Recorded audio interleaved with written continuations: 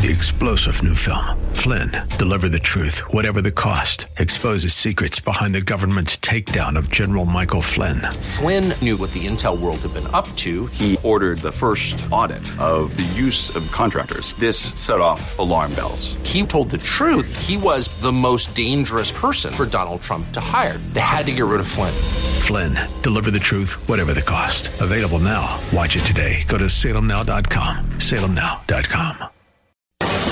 Welcome to the Pat Williams Power Hour on the new 950 WTLN. This is your hour when Orlando Magic Senior Vice President Pat Williams sits down and speaks with authors who have written books on topics of interest and insight for listeners like you. And now, here's your host, Pat Williams.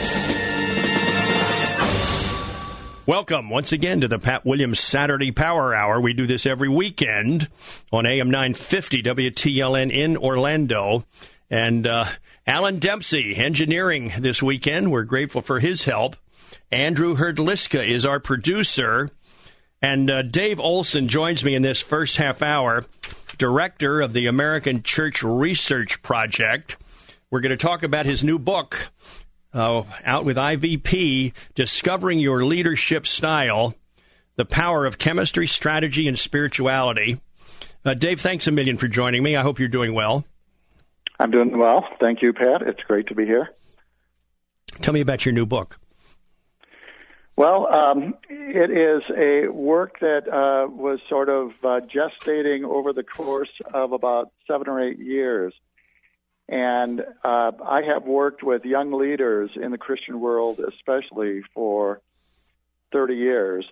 And so a big issue in the Christian world is how do you develop Christian leaders? And what happened is I was going to do a retreat at a friend of mine at his church in Marin County, California. And when you go and do a retreat with their leaders and staff and that sort of thing, you have to have something to say. So I was kind of working on something, and I was thinking about what are the foundations of Christian leadership? What are the things you would need to be good at to be a good Christian leader? And I came up with 3 legs of sort of foundations, and it sort of turned into a 3-legged stool.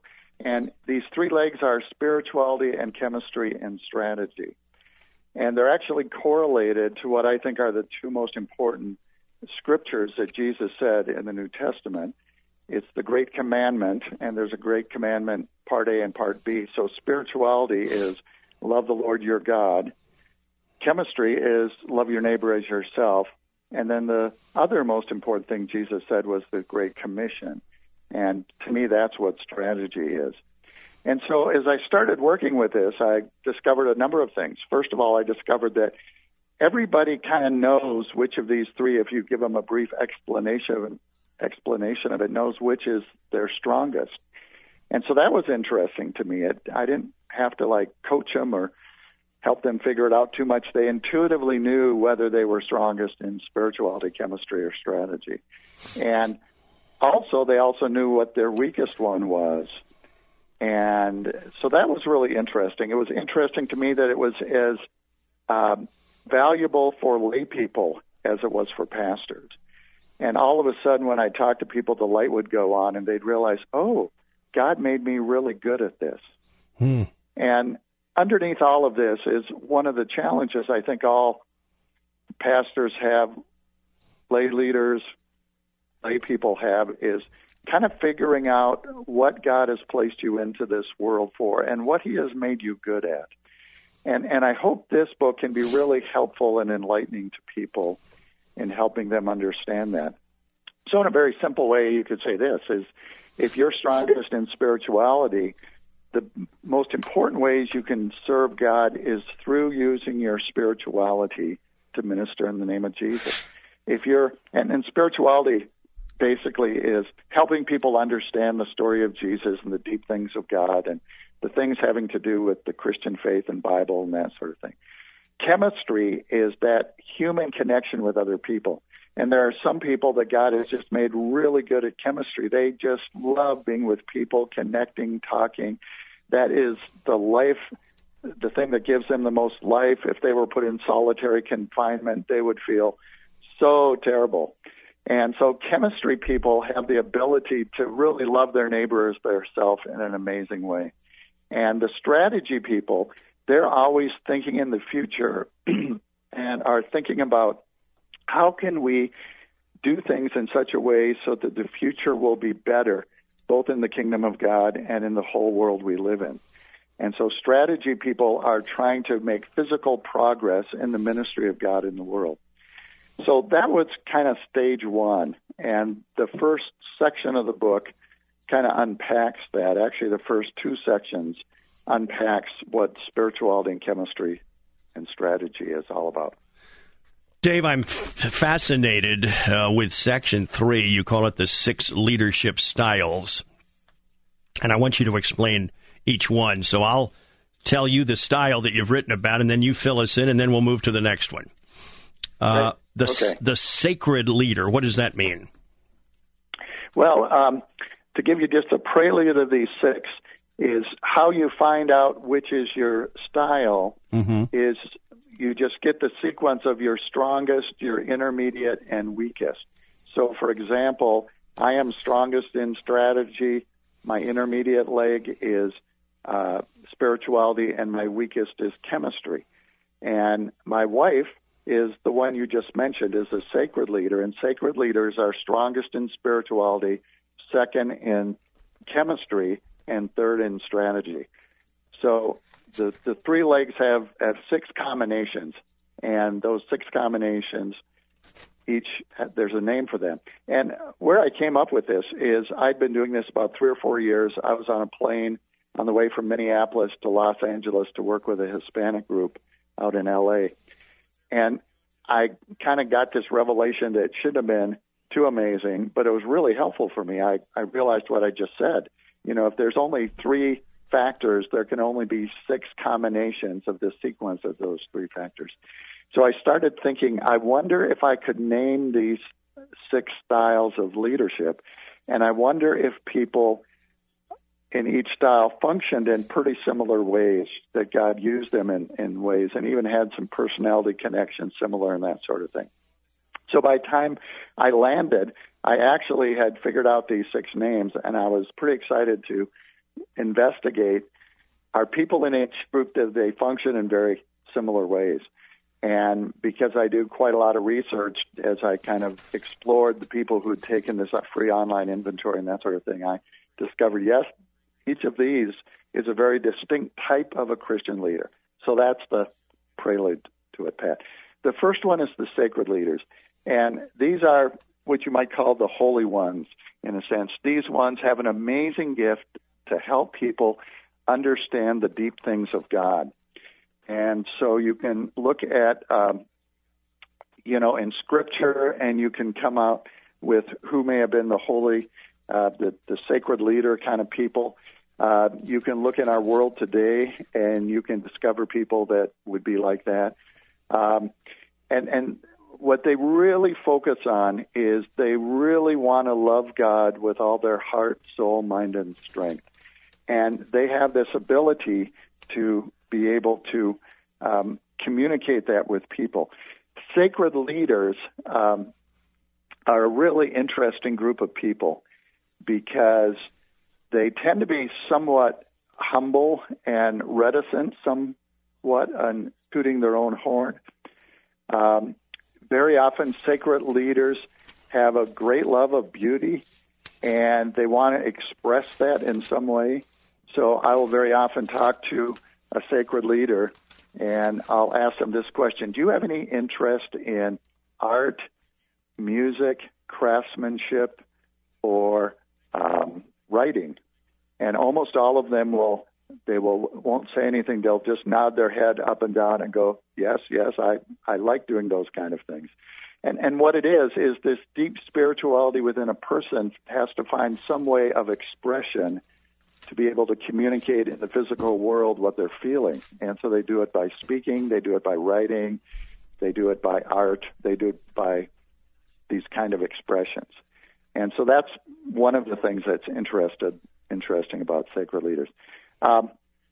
Another thing, if you get the book, is there is a chapter on that talks about how it correlates with the Ephesians 4:11 gifts. And so in Ephesians 4:11, it talks about apostles, pastors, teachers, evangelists, and prophets. And the sacred leader very often has a gift of a teacher. So they can be very helpful in communicating Scripture and the things of God, whether it's one-on-one, a small group, in a larger group. They're very good at that.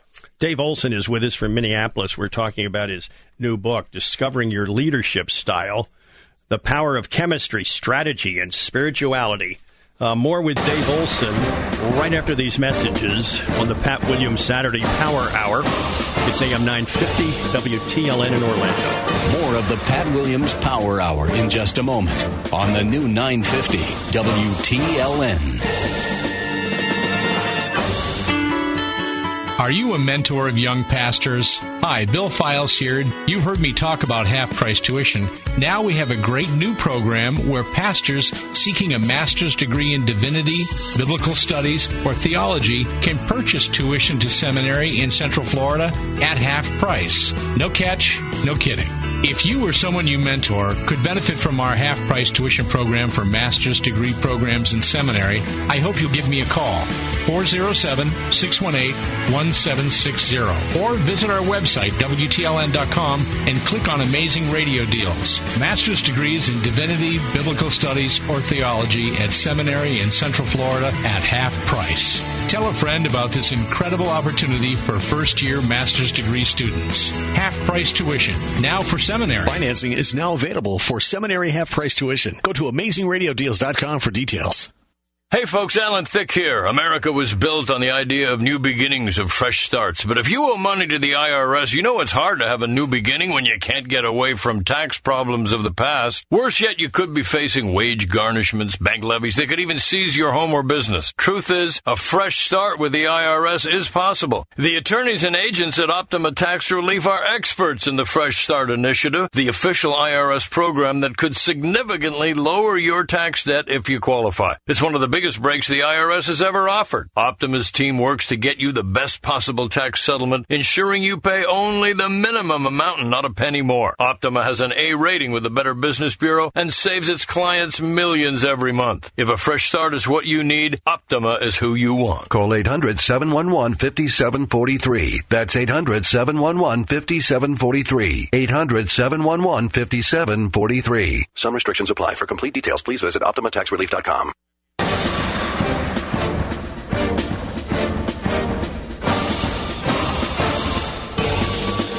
You're listening to the Pat Williams Power Hour on the new 950 WTLN. And now, here's Pat. My guest is Dave Olson from Minneapolis, director of the American Church Research Project, and his new book is out, Discovering Your Leadership Style. All right, Dave, the second leadership style is called the relational leader. Fill us in. Relational leaders are strongest in chemistry, intermediate in spirituality, and weakest in strategy. So they have amazing interpersonal chemistry. They have an amazing gift of helping people and groups experience love in a real and personal way.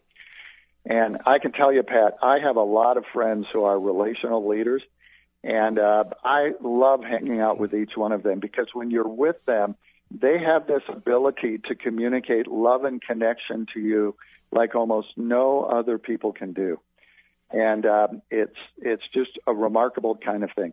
If you think about the context of a church, and imagine being a pastor for a minute and think, if you had a lot of people who are great at loving individuals, would it be helpful for them to know that's their best gift and implement that into how they serve Christ in the church? You know, what an amazing gift that would be for a pastor to know who these people are.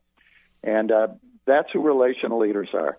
They're the great lovers of individuals. And, you know, I always think if there's any central story of the gospel, it's a story of love. And relational leaders communicate that through their lives and their connection with you. And now we move to the inspirational leader. All right. Well, these are also strongest in chemistry, but their second is strategy and their weakest is spirituality. And these have an amazing gift of motivating both Christians and seekers to desire a stronger connection with Jesus and to positively change society. Almost all people who are really good public evangelists would be inspirational leaders. So Billy Graham would be an inspirational leader. Craig Rochelle would be an inspirational leader. And the Ephesians 4:11 gift that they have is the gift of an evangelist very often. What's interesting about them is they have the ability, they have social intelligence. And again, there's another chapter on the 6 types of intelligences, and each style has a different one. They have social intelligence, which when they're with a group, they really know how to be excellent in communicating and connecting with a group. And because of this, they really know how to connect with people who are non-Christians as well as Christians. And what most of them are really good at are trying to find a way you can help people make a difference in their world by doing something significant physically. So they're not happy just helping people, motivating, promoting things, but they want to make sure that there's real physical change in the world because of what they're doing. And now I want you to talk about the building leader. All right, the building leader is one of the two that is strongest in strategy, and their second is chemistry, their weakest is spirituality. An example of this, and a current pastor would be Bill Hybels at Willow Creek. He's a building leader. They have an amazing gift of bringing people together to achieve physical progress and organizing and expanding the kingdom of God on earth. For building leaders, there's 2 words they love, more and better. And they spend their whole life trying to help the kingdom of God have more people involved and doing better ministry. And so building leaders do what the name describes. They like taking something and building it. They like expanding it. They like organizing it. Usually building leaders fall in one of those 2 categories. Some building leaders are great at organizing and kind of work behind the scenes to help things get stronger.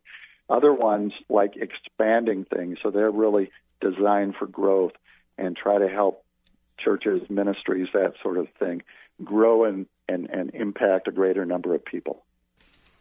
The mission leader is next. All right. Well, that's the one I am, so I know that one very well. It's strongest in strategy, intermediate in spirituality, and weakest in chemistry. And these people have an amazing gift of helping people see what God could accomplish if they left their safety zone and stepped out in faith in a new venture. Mission leaders like getting the mission of God out there in the mission field. And so if a mission leader is in a church, what they want to find out is how do we get the ministry outside of the walls of our church? If very often mission leaders are people who would want to go to a different culture, a different nationality, a different country. They want to get it out there. And it's interesting how they use their strategy. The intermediate leg is what I call your secret weapon, which is kind of how you use your strongest leg. So building leaders are intermediate in chemistry, and they use their human connections to convince people to help them build things. The mission leader uses their spirituality to tell the gospel in such a way so people realize that we're called to go. And so mission leaders have always been very important in getting the mission of God outside the church and into the mission field. And then we've got the imaginative leader. Okay, and this one circles around. It's next. This whole thing is in a circle of 6, and this is next to the sacred leader, the very first one, because they're both strongest in spirituality. And imaginative leaders are these really creative people. So an example would be C.S. Lewis would have been an imaginative leader. They have an amazing gift of engaging their culture by communicating Jesus in a fresh and creative way that both attracts yet challenges their culture. And so they have the spiritual gift very often of a prophet. And a prophet has kind of 2 roles. One is if they don't know how to connect with culture, no one will listen to them. but they also sort of connect against culture. They challenge their culture about anything that destroys the good creation of God.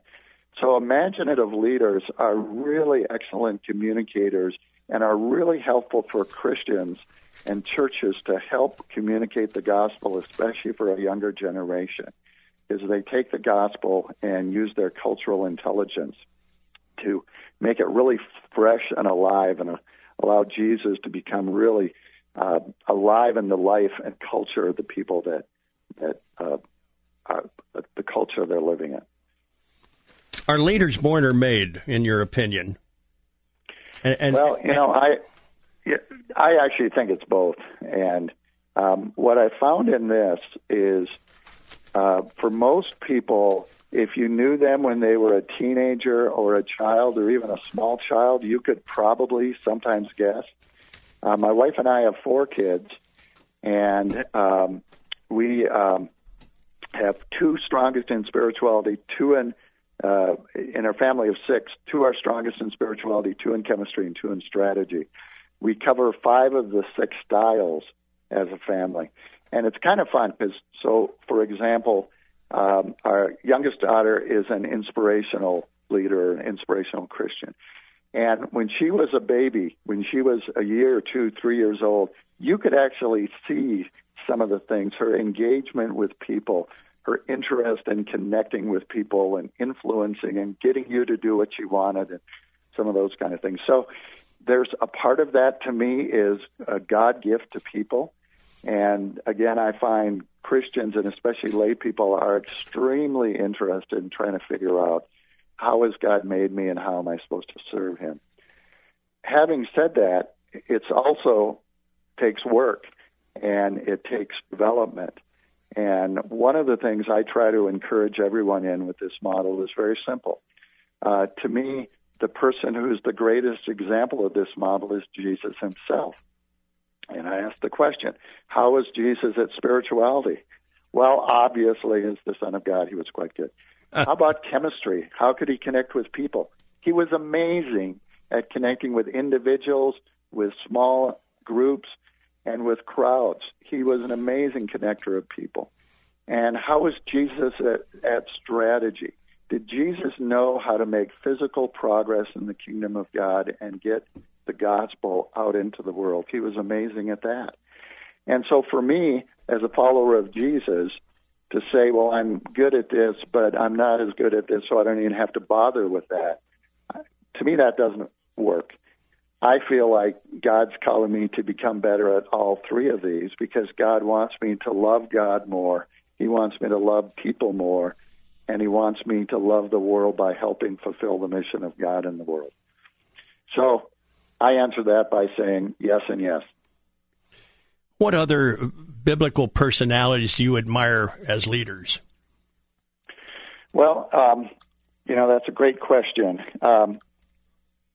In the book, there's a chapter on these 6 styles, and it lists 3 to 6 biblical people in each one that would fit each of the styles. And so I'll just mention a couple of one.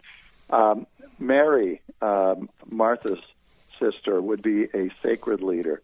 The writer John, the Apostle John, would be a sacred leader, and they want to go deep into Christ, and they're the holy ones of God.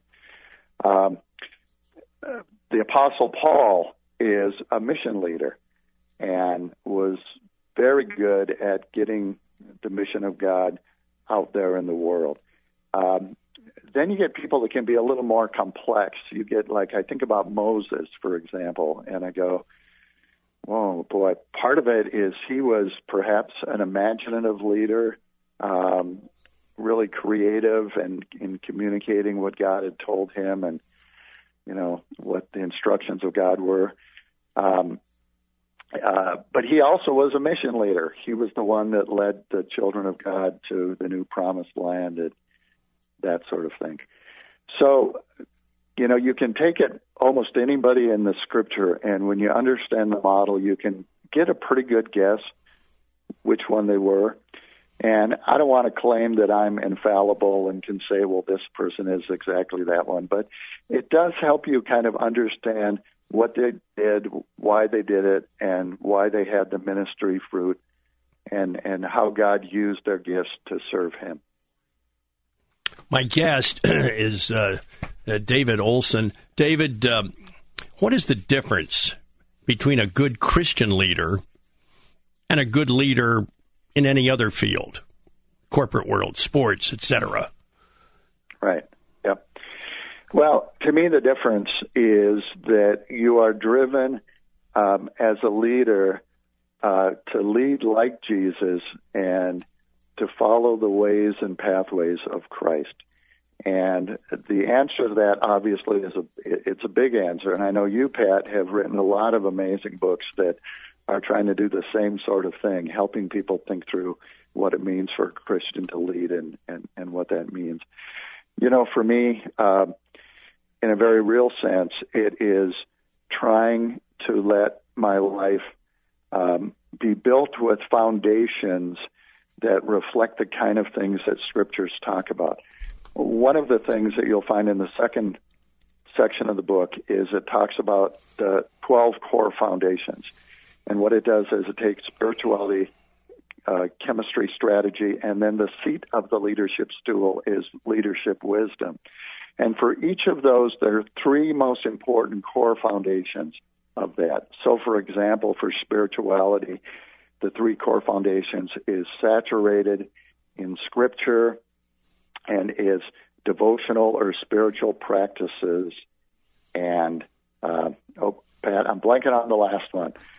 Sensitivity to the Holy Spirit. Mm-hmm. And so my way of looking at it is if you want to be stronger in spirituality, you need to become saturated in Scripture. You need to spend time with devotional and spiritual practices, and you need to develop sensitivity to what the Holy Spirit is saying for you. In chemistry, it's interpersonal chemistry, team chemistry, and crowd chemistry. There's three for strategy, and then there's three for leadership wisdom. And so for me, it's really important as a Christian that we're not just satisfied with where we're at, but we're letting God continuously shape us and form us into the image of Christ. Dave Olson has been our guest. His book, Discovering Your Leadership Style, The Power of Chemistry, Strategy, and Spirituality. IVP is the publisher. Dave, a million thanks. Wonderful visit, and I'm so glad we could hook up here. Appreciate your time. Well, thank you, Pat. It was great being on with you. We will have a wrap-up right after this. Just a reminder, this is the Pat Williams Saturday Power Hour. It's AM 950 WTLN in Orlando, Florida. More of the Pat Williams Power Hour in just a moment on the new 950 WTLN. Hello, this is John Butler Book, and I want to cordially invite you to listen to my radio talk show every Sunday evening from 8 to 9 p.m. You know, we suffer from three kinds of individuals in our country today: the misinformed, the uninformed, and worst of all, the chloroformed. I don't want you to become one of those who is misinformed, but informed and spiritually motivated and activated to become a doer of the word and not just a hearer only. On the new 950 WTLN every Sunday evening from 8 to 9 p.m. I'll wait to hear from you. God bless you. Here's Martin Renforth, president of Above and Beyond AC. When you purchase any system or service from Above and Beyond AC, I'll send a check to your church for 10% of your purchase. No matter how large or small, I'll send 10% of the purchase directly to your church. That's the Above and Beyond 10% promise. At Above and Beyond AC, we know you have a lot of AC companies to choose from. We hope you'll choose us, but we encourage you to get two quotes. You'll find that our pricing is always transparent and competitive. Call 407-483-7945 right now to schedule a no-cost replacement estimate for your air conditioning needs. That's 407-483-7945 for Above and Beyond AC. Remember the Above and Beyond 10% promise. When you purchase any system or service from Above and Beyond AC, we'll send a check to your church for 10% of your purchase. Call 407-483-7945 right now to schedule a no-cost replacement estimate for your air conditioning needs. Call 407-483-7945. The new Pray With Me prayer app is connecting thousands of Christians around the world in experiencing the power of prayer. Connect your Facebook friends and mobile contacts to share requests. See a map of those praying around the world. Set reminders to pray throughout the day. And join prayer groups. Visit praywithme.com to join this worldwide yet personal 24/7 Christian prayer community. Receive prayer. Pray for others at praywithme.com.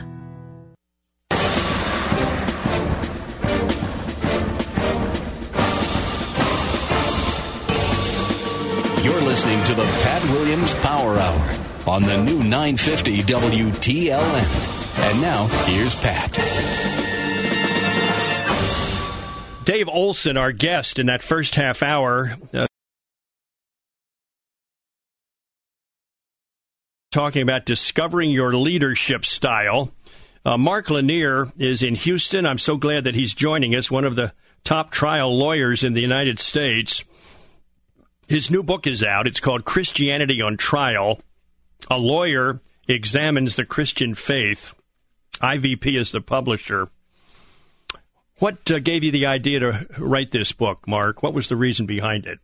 Pat, I thought we have in the court system, and this is where I've made my living for the last 30 years, we have in the court system in America the best that civilization has ever devised for a system that will determine what is true. We have enough confidence that the American court system works, and there are checks and balances and appeals and things like that, but we have enough confidence that we'll use the court system to decide whether or not to give the death penalty to someone, to take their life, to take property, to assign children from one parent to another. If the court system where I live and breathe as a true practicing lawyer, if that court system is that good, why don't we take those same tools and principles and examine the basics of the Christian faith to see would they hold up in a court of law? Could I use a courtroom to persuade a fair, unbiased jury of Christian truth? I thought it was worth a try, and that's what the book is. Chapter 1 is called an opening statement. What is it? Well, any trial that you have begins with an opening statement, and that's where you tell the jury basically a roadmap of where you're going to go. And so in the opening statement chapter of the book, I explain to the reader that the format the book will take. This is a book that's going to be examining evidence for a number of different aspects of the Christian faith. It's not simply, is there a God, but if there is, what kind of God is he or she or it? Beyond that, what is the nature of humanity? Are we people with a choice? Or are we people who have no choice? Does God care about us? Is it reasonable to think that God would communicate with us through Scripture? Is it reasonable to think that if God did communicate with us, Scripture would be how? Do we truly make choices in this world, or are we just a combination of DNA with environmental interactions with our DNA? All of these are stories and issues that we need to look at, and we'll look at through the process of the trial. God, gods, or nothing? That's our second topic. Yes, Pat, here's the question that we have. So many people have a misunderstanding of a view of at least the biblical God. And it's one where we've got to try and erase the chalkboard, if you will, or the whiteboard of what people think of God before we try to examine a biblical God. Before we can put Christianity on trial, we need to rid people of false perceptions of what Christianity is and what the Christian God is. And so, for example, some people think God is simply your conscience. And the biblical teaching and the Christian concept is that that's not a God at all. And so it's not a fair one that we need to be weighing. So we set that concept of God aside. Other people think that God may be like the Star Wars Force, that it's just this good positive vibe in the universe, and we need to set that aside. And so we explain why these different perceptions of God. Life of Pi, the idea that God is one of many roads to a mountaintop, and it may be God, it may be Buddha, it may be just some transcendental meditation, it may be whatever it may be. We need to erase bad images of God from our brain before we put the Christian God on trial. So I try to do that in that first chapter, or in that second chapter. Another typical problem, even among Christians, is they see God as some traffic cop who's looking to write people tickets when they mess up and keeping track and tally of how many good things they do versus how many bad things they do. And that's really not the Christian perception of God at all. And so we take all of those different perceptions and we try to first erase false impressions from the minds of people, and then we can start looking and examining at a fair and accurate representation of what the Christian faith teaches about God. Then I want you to talk about who God is not. Well, he's not a traffic cop. He's not a... He's not this impersonal force. He's not your conscience. If we want to try and understand whether or not God is one thing or another, the best thing we can do is go through a personal inventory in our life. And we can sit down and write, okay, what is my perception of God? Now, we've got a lot of people, and this is now I'm melding back into a little bit into that first question you asked me, but we've got a lot of people who think of God as just maybe there, maybe not there, and for them, God's an ambiguous question mark. And so what we try to focus on in the book is that truly what we think of God, and is that perception of God consistent with the way we live our lives? Because most people live their life as if there is a God, even though they don't acknowledge it intellectually. I've talked to, in fact, I relate a number of conversations in the book, talked to a number of atheists and agnostics who will say, I don't think there's a God, but whose lives are lived as if there is one. One of the interesting stories for me that I tell is a story about a fellow who's sitting next to me and pressing me on this. He's a lawyer. He's a well-known, famous lawyer in America. And he comes to me and says, okay, Lanier, you're a famous lawyer in America. I'm a famous lawyer in America. You believe there's a God. I don't think there's a God. And I said, oh, come on. And he says, no, I really don't. And I said, well, then why do you do what you do? Why do you try to help people?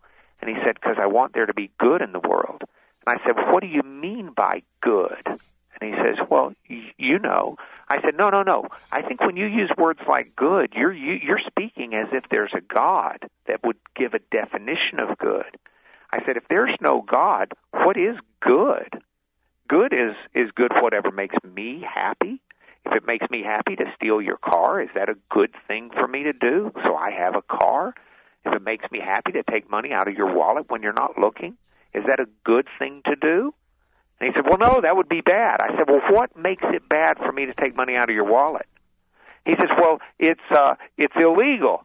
And I said, okay, so when we do something that's illegal, it's bad, but we write the laws. What if we change the laws? Would that make it a good thing? And I just kept pressing him, and the chapters, the first three chapters press on how people live as if there's a God, even though they're denying that God exists. And that's what we try and probe. Then I want you to talk about who is God, part 1, and who is God, part 2. Well, those are the next two chapters in order, Pat, and God is infinite. He's not a limited God. He's not a God who has limitations in time, in space, in knowledge. He's infinite. But beyond being infinite, he's also personal. By personal, we mean that he has, he's not a supercomputer. He has some measure of what we would call personality, even though it's not a human personality, and we don't want to turn God into a human. But God is infinite. He's personal, and perhaps highlighted in the book most, God is a moral God. God himself has moral character, moral traits. In the Bible, it speaks of God being love. It speaks of God being truth. And that's God. God is morally a truthful being. He does not lie. Lies are something that are ungodly. And so for the believer, for example, we are able to attribute good and use words like good because they have meaning. They reflect the character of God. We don't get caught in the trouble my lawyer friend was in the story I just told you about of not being able to define what good is. Good is who God is. And when we see God, we see good. And now, Mark, I want you to talk about biolinguistics and the communicating God. You know, it's really interesting, Pat. We were born with a brain that's hardwired for language. And the studies that have come out, and this was really advanced since 1960, the late 50s into 1960, by a linguistic scholar out of MIT that's world famous, and I quote him quite a bit in the book. But our brains are hardwired. If I say to you, Pat, today I'm going to climb a ladder, and you say, yes, you'll climb a ladder. And then I say, but Pat, if I did it yesterday, how would I say it? And you'd answer me, you'd say, Mark, yesterday you climbed a ladder. You add ED. And I say, that's right. Now, if I was going to fish today, I'd say I fished today. You say, yes. I say, Pat, if I was going to say I did it yesterday, how would I say it? You would say, Mark, you fished yesterday. Now, if your listeners will pronounce those words, climbed, past tense of climb, and the past tense of fish, fished, you will notice that in climbed, you're actually pronouncing a D at the end. But in fished, you've changed the D to a T sound. That involved hundreds of muscle changes.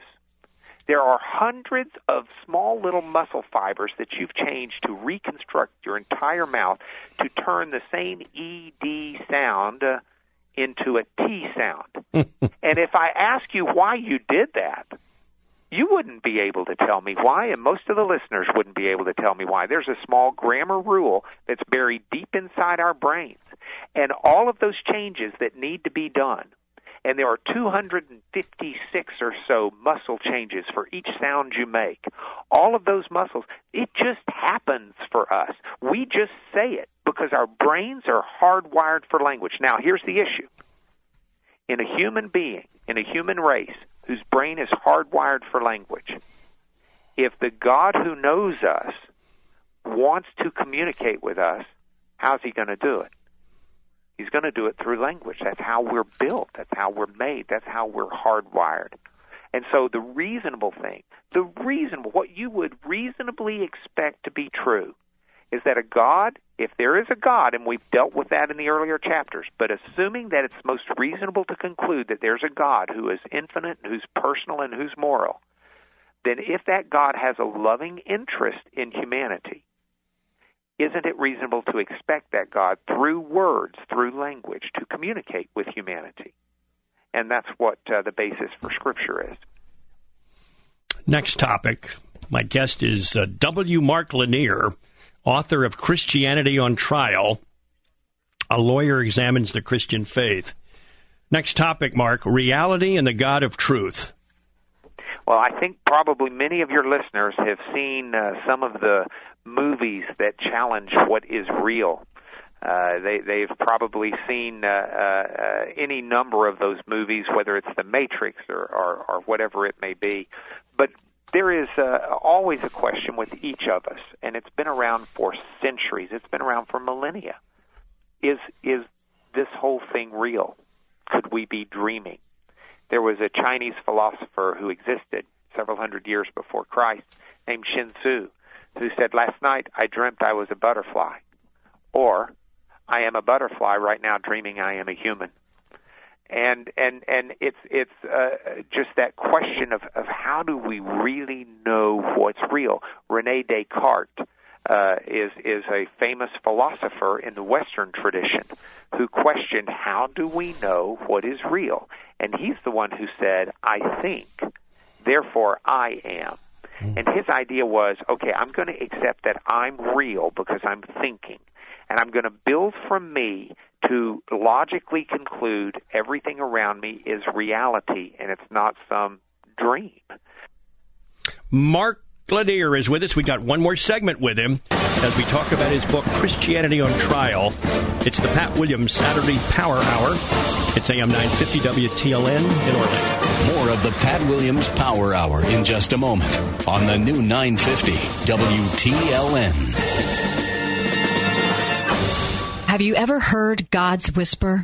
Sometimes it's easier to see where God whispered to us when we look back in time, but more difficult in the moment. This may be one of those times. If you or someone you know is pregnant, adoption is a positive alternative and a truly brave decision you don't need to make alone. Life for Kids is a private, nonprofit, Christian and licensed adoption agency serving women who are pregnant, their unborn babies, and the adoptive families who are praying you will choose life. Life for Kids offers compassionate counseling, adoption planning, information, and support. Have you considered adopting?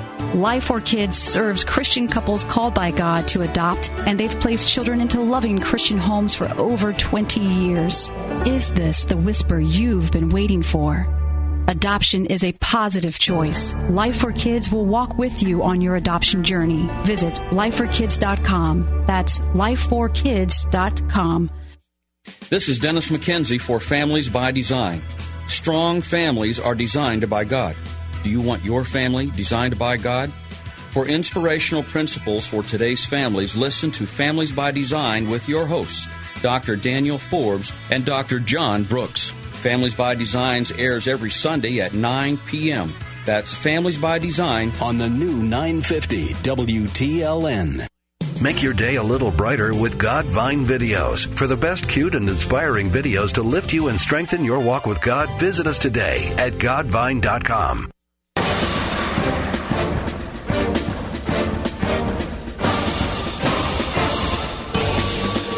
You're listening to the Pat Williams Power Hour on the new 950 WTLN. And now, here's Pat. My guest, Mark Lanier from Houston, the book Christianity on Trial. The next topic, Mark, right, wrong, and the moral God. In this chapter, I decided, Pat, all right, I'm a lawyer. I've tried cases all over the United States. If I got hired to defend Adolf Hitler, I had no choice in the matter and had to do it for war crimes, how would I go about it? And I address that in this chapter because I'm convinced one of the most compelling arguments for the existence of God is the argument for the existence of good and evil. I've never met anybody who seriously would not agree with me that what Hitler and the Third Reich did was evil. It is evil. It was evil. And everyone will agree. The question then becomes one of an intellectual exercise. Why is it evil? I mean, Hitler's going to say all he was doing was helping evolution along. He was culling out what he considered to be genetic inferiors. What he did not violate the laws of Germany. He passed laws such that what he did was legal. And so, and Hitler was legally elected as the Fuhrer. So what is it that Hitler did that we're able to say was evil? Well, now, if we're Christians who understand God to be who he is, then we're able to say Hitler violated the rights and dignity of humanity as set up by God. He did something that transgressed God's laws. There's no question what he did was evil. But if you take God out of the picture and there is no God, and all we are evolved beings. I mean, lions kill lions to make the herd better. There are all sorts of animals in the animal kingdom that cull out those lesser desirable elements to stop them from breeding so that the purer, better elements can continue to breed. In fact, this is the whole premise behind evolution. That's supposedly what developed the human race, according to the evolutionists. And so if all of that is true, then if you take God out of the picture, what did Hitler do that was wrong. That's the issue I address in that chapter. And now, free will, moral responsibility, and the infinite, just God. Yeah, that's an interesting question, Pat. Do we have free will? Can we actually make choices? Are we more than just the genetic and environmental products of chemical reactions going on in our brain? B.F. Skinner would have said, no, we are not more than that.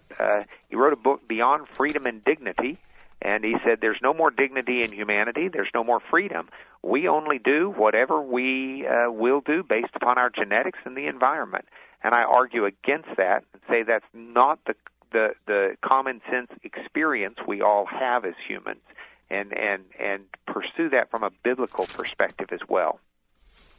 Now, the audacity of the resurrection. I'm eager to hear this one. Pat, I'd ask your listeners, if they have any doubt about what I'm saying, to Google my name, Mark Lanier, Lanier. I'm not a fellow who just goes down and tries a case here or there. I try cases all over this country and have I just Google my name and see if I know what I'm talking about as a lawyer. Because here's the issue. In a courtroom, what we do to establish proof is we look for what's the most reasonable of fact. So is it more reasonable that Jesus was resurrected or not? Put it in scales. Put the evidence in the scales. On one side, put all of the evidence in favor of a resurrection, which I do in the book. On the other side of the scales, put the evidence against a resurrection. And the only real evidence you'll have against the resurrection of Jesus, the only real evidence there is simple. It's this. That just doesn't happen to human beings. Human beings don't die for 3 days and then come back. Doesn't happen. Never seen it documented. Doesn't happen. That's the only argument against the resurrection. And in a way, that argument is actually one for the resurrection, because the claims of Christianity is that Jesus was not simply a human being. He was divine. He was the Son of God. And so if you believe that there's a God, and you believe in the chapters that have preceded this, that there's true moral wrong and the true human choice, and there's a personal moral God, then the idea of a resurrection of Jesus, the most reasonable interpretation of the evidence, is that it's fact. It's not just made-up theology. It's absolute fact. It actually occurred. And that's the most reasonable interpretation of the evidence. If you don't carry a bias into this, if you don't already make up your mind ahead of time, I'm convinced the most reasonable interpretation of the evidence is for the resurrection. Next topic, death and eternity. You know, you can have a resurrected Jesus, but if it doesn't translate into a future for us, it is still a bleak and dark faith. And Paul says that to the Corinthians in 1 Corinthians chapter 15. But we reiterate that in this chapter. We look at what is dealt with as the hope of the resurrection, is what it's called in Bible terms. But the biblical word in the New Testament for hope, the Greek elpis, doesn't mean hope like we might have for a lottery ticket.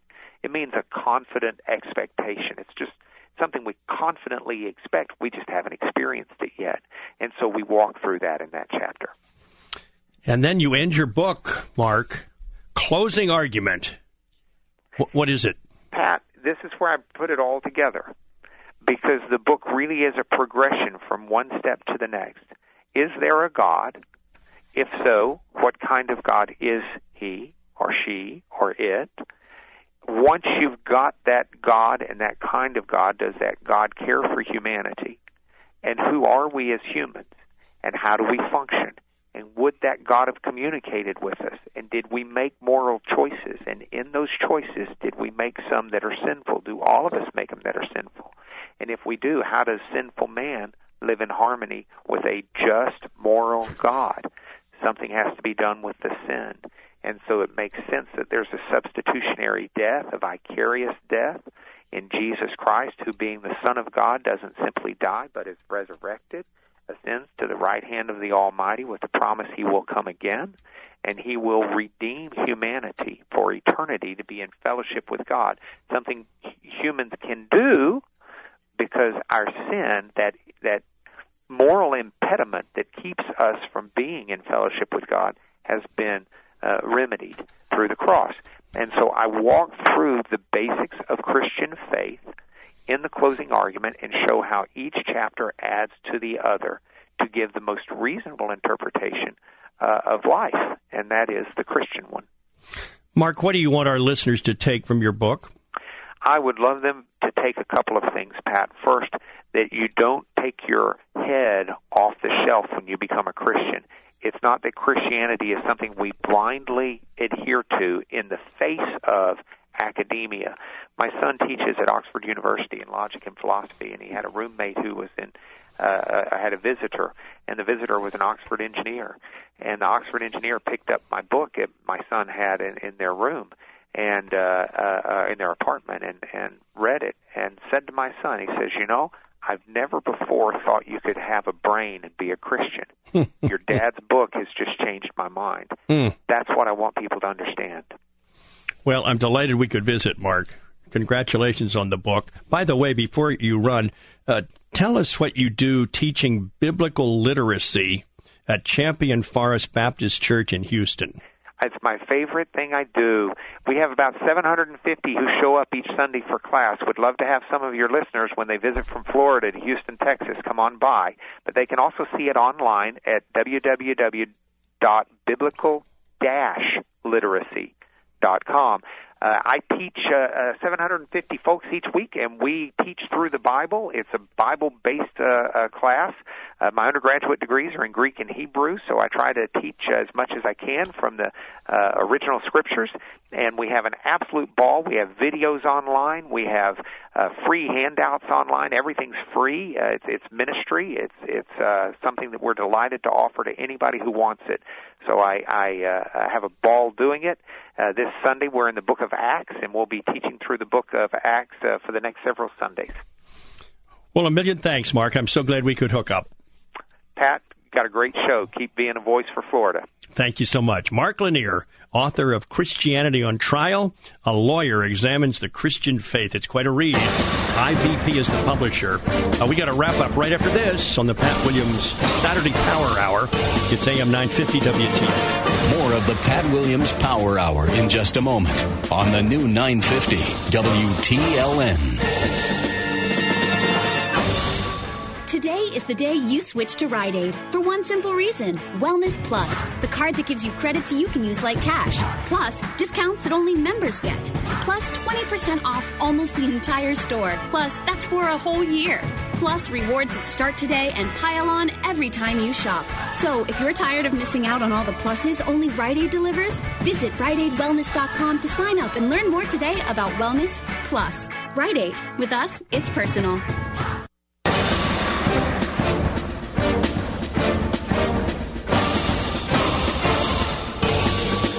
You're listening to the Pat Williams Power Hour on the new 950 WTLN. And now, here's Pat. Thank you so much for joining us here on the Pat Williams Saturday Power Hour. We do this every weekend and always look forward to our visits with you. Dave Olson, our guest in the first half hour, talking about his book, Discovering Your Leadership Style. And then we went down to Houston, and Mark Lanier joined us, one of the top trial lawyers in the United States. His new book is out. It's called Christianity on Trial. Please visit my website. It's patwilliams.com. The Twitter page, Orlando Magic Pat. And my latest book is out. It's called Triumph, 105 sports/faith-based stories. I think you'll really enjoy it. It is in bookstores now, and Amazon.com and BarnesandNoble.com. Always a terrific way to order books. In the meantime, have a great morning tomorrow with your family at church and a good week ahead. And we'll catch up with you next weekend on the Pat Williams Saturday Power Hour, AM 950 WTLN in Orlando. Thank you for joining us for this week's edition of the Pat Williams Power Hour. Join us again next week at this same time on the intersection of faith and reason. The new 950 WTLN. 3-star general Michael J. Flynn, head of the Pentagon Intelligence Agency, knew all the government's dirty secrets. He was one of the most respected generals in the military. Flynn knew what the intel world had been up to. He understood its funding. He ordered the first audit of the use of contractors. This set off alarm bells.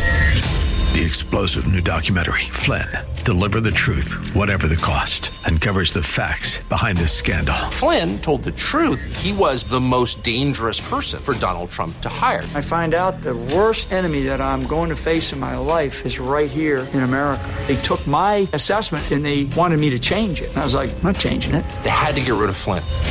With in-depth interviews, archival footage, and never-before-seen personal records of the man behind the headlines. I just felt like I was drowning. Flynn, Deliver the Truth, Whatever the Cost.